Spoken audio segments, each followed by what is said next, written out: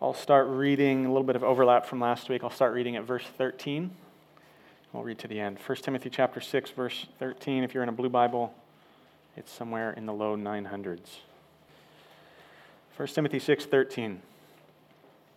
Paul says to Timothy, I charge you in the presence of God, who gives life to all things, and of Christ Jesus, who in his testimony before Pontius Pilate made the good confession, to keep the commandment unstained and free from reproach until the appearing of our Lord Jesus Christ, which he will display at the proper time. He who is the blessed and only sovereign, the King of kings and Lord of lords, who alone has immortality, who dwells in unapproachable light, whom no one has ever seen or can see. To him be honor and eternal dominion. Amen. As for the rich in this present age, charge them not to be haughty, nor to set their hopes on the uncertainty of riches, but on God, who richly provides us with everything to enjoy. They are to do good, to be rich in good works, to be generous and ready to share, thus storing up treasure for themselves as a good foundation for the future, so that they may take hold of that which is truly life. O Timothy, guard the deposit entrusted to you. Avoid the irreverent babble and contradictions of what is falsely called knowledge, for by professing it some have swerved from the faith. Grace be with you. This is the word of the Lord. Let's ask for God's help. Father, help us to understand this word that we've heard as we finish this ancient letter. You still speak through it, though the man who wrote it and the man who received it have been dead for a long time. Speak to us, Lord, this morning through your eternal word that never perishes. Sustain us in hope in you rather than in the fading and changing things of this world. We pray in Jesus' name. Amen. I wonder how much you thought about money this week, or other kinds of wealth maybe. How much did you think about your possessions, your skills, your education, your family, your friendships, maybe your most valuable possession of all, your time? The heart of our passage this morning is about how wealthy Christians should view and use their wealth. Paul says in verse 17 that he wants Timothy to give some instruction to the people, the Christians who are rich in this present age. In material terms, many of us in this room are pretty wealthy compared to the rest of this country, and all of us are very wealthy compared to most of the rest of the world. But in the Bible, this present age, that phrase that Paul uses here, is a way of referring to the world as it has existed since sin ruined it and entered it in Genesis chapter 3 at the very beginning of the world. This age is the world as it has existed since sin came into the world and will be until Jesus returns. The age to come, or the future age, sometimes the New Testament talks about, that age began with the resurrection of Jesus. And so we are currently now living after Jesus' resurrection, but before he comes back, the New Testament says we are living in two ages at the same time. We're living in an overlap. This present age is referring to the way the world has existed for almost its entire existence. If we compare ourselves to history, not just to the world as it exists today, but especially if we compare ourselves to history, we in this room are very, very, very rich. We have far more than just about anybody who's ever lived, including the wealthiest residents of ancient Ephesus, which is where this little church is that Timothy's trying to help. We take things for granted every single day that the kings and queens and emperors of the ancient world and Middle Ages could have never dreamed of. And so in a sense, all of us are rich in this present age, even if there are plenty of people with a lot more money and leisure than us. We should listen to what Paul has to say here, even if you don't think of yourselves as rich. You may have noticed how often in this letter Paul has been talking about money and wealth. We heard about how churches can and should give financial support to needy widows. We heard about how churches should pay their pastors. We heard about how servants should be working for their masters. Money and wealth and work and possessions are some of the most constant and important ways that we interact with each other and experience each other and the world. Wealth is a good thing. Money is an amazing invention that makes a great deal of human society and cooperation possible. Imagine how far I could get at HEB if all I had to trade with them for food was writing sermons or giving them theology books. It would be very difficult for me to get much of anything from them. Wealth is a good thing. Money is an amazing invention that we depend on every day. The Bible is not too good. The Bible is not too spiritual to deny that. But at the same time, we also heard Paul warning us that the love of money is a root of all kinds of evil, and that the desire to become rich easily leads people into great destruction. Paul reminded us that God enables his people to be content, no matter how meager their circumstances might be. Wealth is a good thing, but it's not an ultimate thing. Paul's final exhortation here in verse 20, that he guard the deposit entrusted to him, that's a financial metaphor. Paul's still on a money kick, but Paul's now using it as a metaphor for the gospel message that Timothy and the church are supposed to guard and proclaim. Paul says, guard that like you would guard a financial deposit. Do that until Jesus returns to richly restore us and this world. Pastors, churches, and Christians are trustees of God's wealth. The good news of Jesus coming to rescue us in this world from sin is a treasure of vastly greater value than even the greatest earthly wealth. And so those who are rich in this present age are really just that. They are rich in a world that is marred by the curse of sin, and so they are rich in a world that is destined to be overthrown and purged.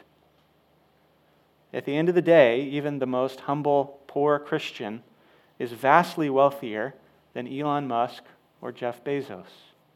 Because the Christian, no matter what their bank statements might say, has God's own Spirit as a down payment, a deposit on the unfathomable wealth of God's mercy and goodness that He will lavish upon His people for all of eternity. But before we get to Paul's instructions to wealthy Christians in verses 17 to 19, I'd like to focus a bit on how Paul describes our wealthy God in verses 13 to 16. I puzzled about why Paul waits until the very end of the letter to give these instructions to the rich. He's even used the word amen. You think, all right, here we go. Lunchtime. Paul's done with the letter. Nope, he keeps going. I did a PhD in the New Testament, and the kinds of solutions that scholars give for these things, why does Paul say strange things like this? It's not very creative. They would say things like, well, I don't know, maybe he woke up the next morning and realized he forgot to say something, and so he was too lazy to start over. He just added it to the end. No, that's silly. That's ridiculous. Paul is a very careful thinker, a very careful writer. There's a reason that he's putting it here. I think he's doing it because he wants the wealthy to understand that if they're going to give away their wealth, if they're going to view their wealth in the right way, if they're going to do it not begrudgingly, but they're going to do it joyfully and confidently, then they have to first understand who God is and what He's doing for them. If we are going to view our money and our possessions in the right way, we need to first understand who God is and how wealthy He is and what He's doing for us. The Bible always roots generosity in God's generosity. Even under the Mosaic law, caring for the poor and supporting God's work is never forced. There are no civil penalties under the Mosaic law that say if someone doesn't give enough away to the poor, then punish them in this way. Giving of our things is always voluntary, even though we should do it, even though God commands it. And this voluntary giving flows out of a proper understanding of who God is and what He's doing for me. So look at verses 13 to 16. God's wealth here. Last week, Danny explained Paul's charge to Timothy to courageously pursue a life of godliness and integrity, and how he's an example of that for us as Christians today. And then in verse 13, he's just given Timothy this charge, and he says that he's doing it, he's charging him in the presence of God, who gives life to all things. And so that's the first thing I want you to see about God if we're going to see our wealth rightly. That God richly gives life. He gives life to all things. This means that the world is not running on its own. It means that there wasn't just a big bang that kind of set things going however they might want to go randomly without any ultimate meaning or purpose or direction. The world doesn't even exist on its own.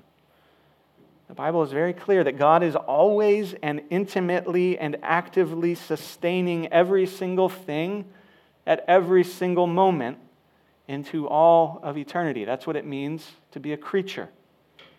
God did not just create the world and walk away, and He's not just staring in helplessly upon a closed system. If you've seen that old movie, The Graduate, there's a scene where he's banging on the glass windows outside the wedding, trying to get the wedding to stop. This scene was also recreated in the great cinematic masterpiece, Wayne's World 2. God is not banging on the glass of the universe, trying to get our attention and saying, no, stop, please don't do that. Every single rock, every single mosquito, every single electron, every emotion, every idea, every line of code, every word, every mathematical and scientific law, all of them exist, all of them continue to exist because God is there behind them and in them, actively sustaining and moving them.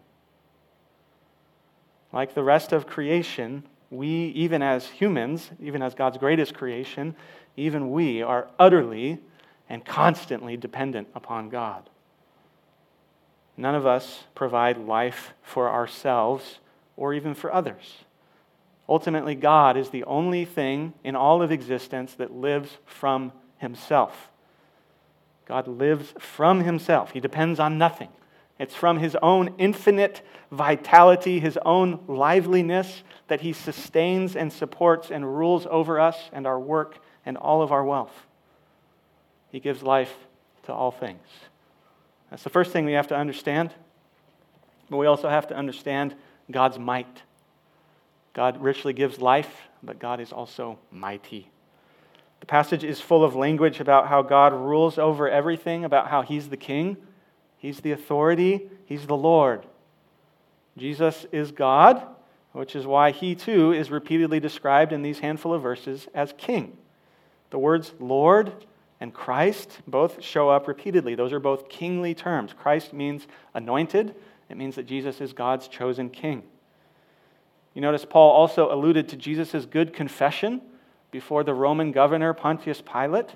If you've read the Gospel of John, where we hear about Jesus interacting with Pilate, you see that really the only thing that Jesus says to him, Jesus is mostly silent, but the one thing that Jesus does acknowledge to him is that He's God's messianic king ruling over a kingdom that is qualitatively different than the kingdoms of this fading world.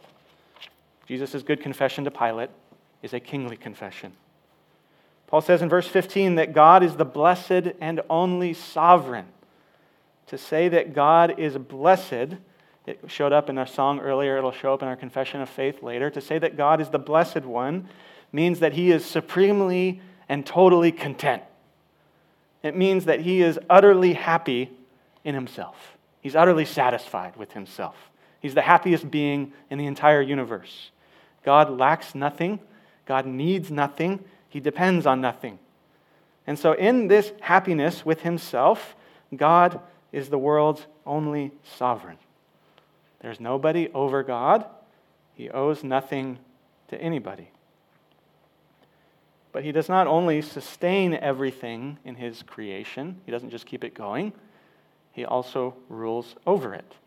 So that in the words of the Confession of Faith, we'll say together in a little bit, God has the absolute right to do by His creation and for His creation and upon His creation whatever He wants. We don't even have that kind of control over our own bodies and minds and emotions, let alone the entire universe. In the language of Scripture, God rules over us and this world in the same kind of way that a potter rules over a lump of clay, or a craftsman rules over his tools. There's some heavy-duty theology here. This doesn't mean we're just robots being kicked around by God. It doesn't mean we're marionettes being forced to do things we don't want to do. I'd be happy to talk to you about this later. But what it does mean is that the gap between me and God, even as an image bearer, the gap between me and God is infinitely greater than the gap between me and the fire ants in my yard. Because at the end of the day, the fire ants and me are just creatures. Paul says here that this almighty God is the King of kings and the Lord of lords. He raises and humiliates presidents and generals and bosses and executives whenever and however he wants. Last week, God was utterly unimpressed by the meeting of the G7 leaders. He was totally unperturbed by the summit between Biden and Putin. Calvin said that Paul puts this phrase in here about God being the Lord of lords and the King of kings so that we won't be dazzled by the apparent glory of the world's leaders. The world is never out of control. God is never back on his heels. The church and his people can never finally be defeated by even the mightiest nations and armies. God is in charge. What this means is that if you are opposed to God, or if you are indifferent toward God, the God who sustains every fabric of your being, the God who rules over every speck of your existence, if you are opposed to him or you are indifferent to him, then the proper response is terror. Because the Bible says God will not be mocked forever. But if you are humble enough to submit to God and what he's saying through his son Jesus, then you know that this almighty God, while still remaining just as almighty as ever, is now also your merciful Father. The almighty God is your merciful Father. For as Paul said back in chapter 1, Jesus Christ, King Jesus, came into the world to save sinners. Because as Paul said in chapter 2, Jesus is God's mediator, God's chosen man to go between himself and sinful humanity. This almighty King of kings, Lord of lords God has drawn near to us in mercy, so that his absolute self-existent sovereignty is no longer something that should terrify us, but now rather it's something to comfort us. In Matthew 6, when Jesus wants to encourage his disciples who are really anxious about money and the future, when he wants to encourage them to not be so worried about their possessions and what's going to happen, Matthew 6, he reminds them of the Father's sovereignty. He says, "Look at the birds of the air. They neither sow nor reap nor gather into barns, and yet your heavenly Father feeds them. Are you not of more value than they?" God's sovereignty is meant to be a comfort to God's people. In the same way, in Matthew chapter 10, when Jesus wants to encourage his fearful disciples not to worry about hostile enemies, hostile authorities who could do great harm to them, he reminds them of the Father's sovereignty. He says, "Not one sparrow will fall to the ground apart from your Father, but even the hairs of your head are all numbered. Fear not, therefore, you are of more value than many sparrows." You see that? God's sovereignty, not something to terrify us if you believe in Jesus, something to comfort you. God gives life to all things. God mightily rules over all things. But now look at verse 16. He describes God's own life. God alone has immortality. The God who rules over you and your stuff can never die. It is his very essence to live. It's not true of us. It's not my very essence. It's not the very core of my being to stay alive. I could die very easily in lots of ways. But God can never be defeated. God can never be overwhelmed. It's impossible for him to die. We, on the other hand, are frail and vulnerable and mortal. Hasn't the last year and a half reminded us of that? Hasn't that reminded this world of that? No amount of scientists, no amount of vaccines, no level of lockdown or money printing will ever stop us from dying exactly when and how God wants us to. At best, wealth and technology can only delay our deaths, and then only a little bit. But God can never die. God alone has immortality. He lives from himself. Paul also reminds us of God's majesty. He says that God dwells in unapproachable light. No one has ever seen him. No one ever can see him. Paul is reminding us that God is infinitely other. He's holy and pure, and therefore he's ultimately incomprehensible. We can't ultimately understand him, and ultimately inaccessible in his own being, especially in our sinfulness. It means that we can't take God's kindness or his grace for granted. It means that in and of ourselves, we don't have any rights before God. It means that we can't demand anything from him. None of us could just waltz into the office or the locker room or the bedroom of anybody we might want, whether it's a head coach, a mayor, or a queen. How much less should we expect to be able to approach such a holy and majestic God on our own terms? We can only approach him through his own merciful and gracious work in Jesus. He's made a way for us to come to him. He sets the terms. Because he's so mighty and majestic, Paul says he's worthy of all glory and praise and authority. He says to him be honor and eternal dominion. And then he's getting so excited that he writes down, Amen. It's true. The word honor has to do with value and worth and wages and wealth. It's similar to the English word worship, which is rooted in this idea of worth, someone's worthship. God is life-giving, God is mighty, God is immortal, God is majestic. He's ultimately valuable and weighty. Now, we're ready to consider our own wealth, our own money, our own possessions. This is why Paul waits, I think. Verses 17 to 19. As for the rich in this present age, charge them not to be haughty. How could anybody be proud or boastful before such a God? If we understood that he is giving and has given us everything, how could we pat ourselves on the back for any of our success or any of our wealth? How could we sneer at those who have less and do less than we do? We can't take credit for anything.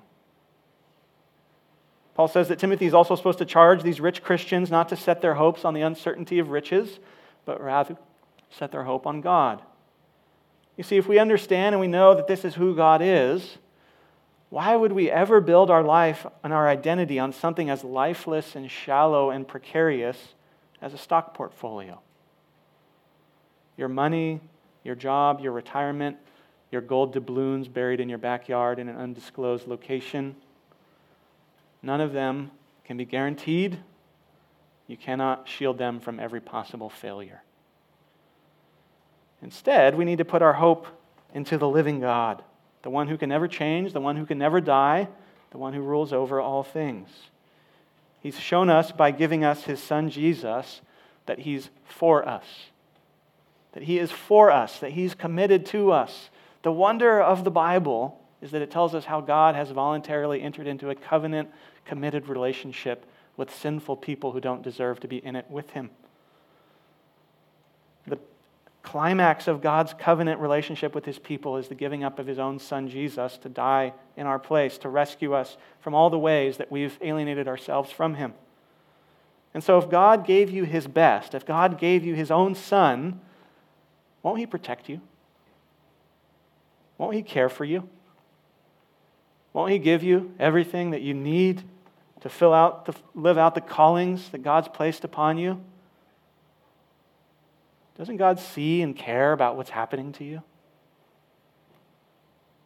It's to this almighty and sovereign and holy God that the psalmist so confidently says these beautiful lines. He says, "You have kept count of my tossings. You have put my tears in your bottle. Are they not in your book?" And then he goes on, he says, "This I know, that God is for me." We have to put our hope in the God who keeps covenant with his needy people, not in our possessions that only demand more and more and more from us. Paul says that the wealthy should put their hope in God because he's the one who provides us with everything to enjoy. Trusting in God is not the opposite of enjoying the good things of his world, even wealth, even affluence, even status.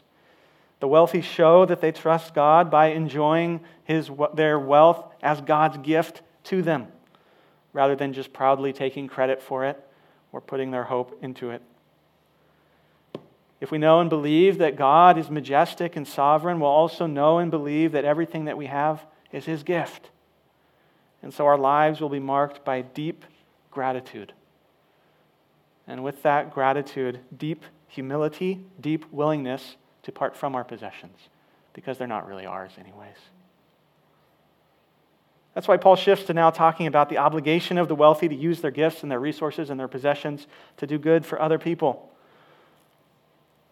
Paul reminds them that God is a generous giver, and it's in knowing that God is a generous giver that we can now hear this. They are to do good, they are to be rich in good works, they are to be generous and ready to share. God richly provides everything for us to enjoy. Do you notice this little play on words that Paul's doing? God richly provides everything to enjoy. And so in response, we're supposed to be rich in good works. Not just rich in money, rich in good works. Our generosity, again, is always driven by savoring God's generosity to us. Or to put it another way, we can meet the needs of other people with the things that we have because we know and believe that God is going to meet all of our own needs.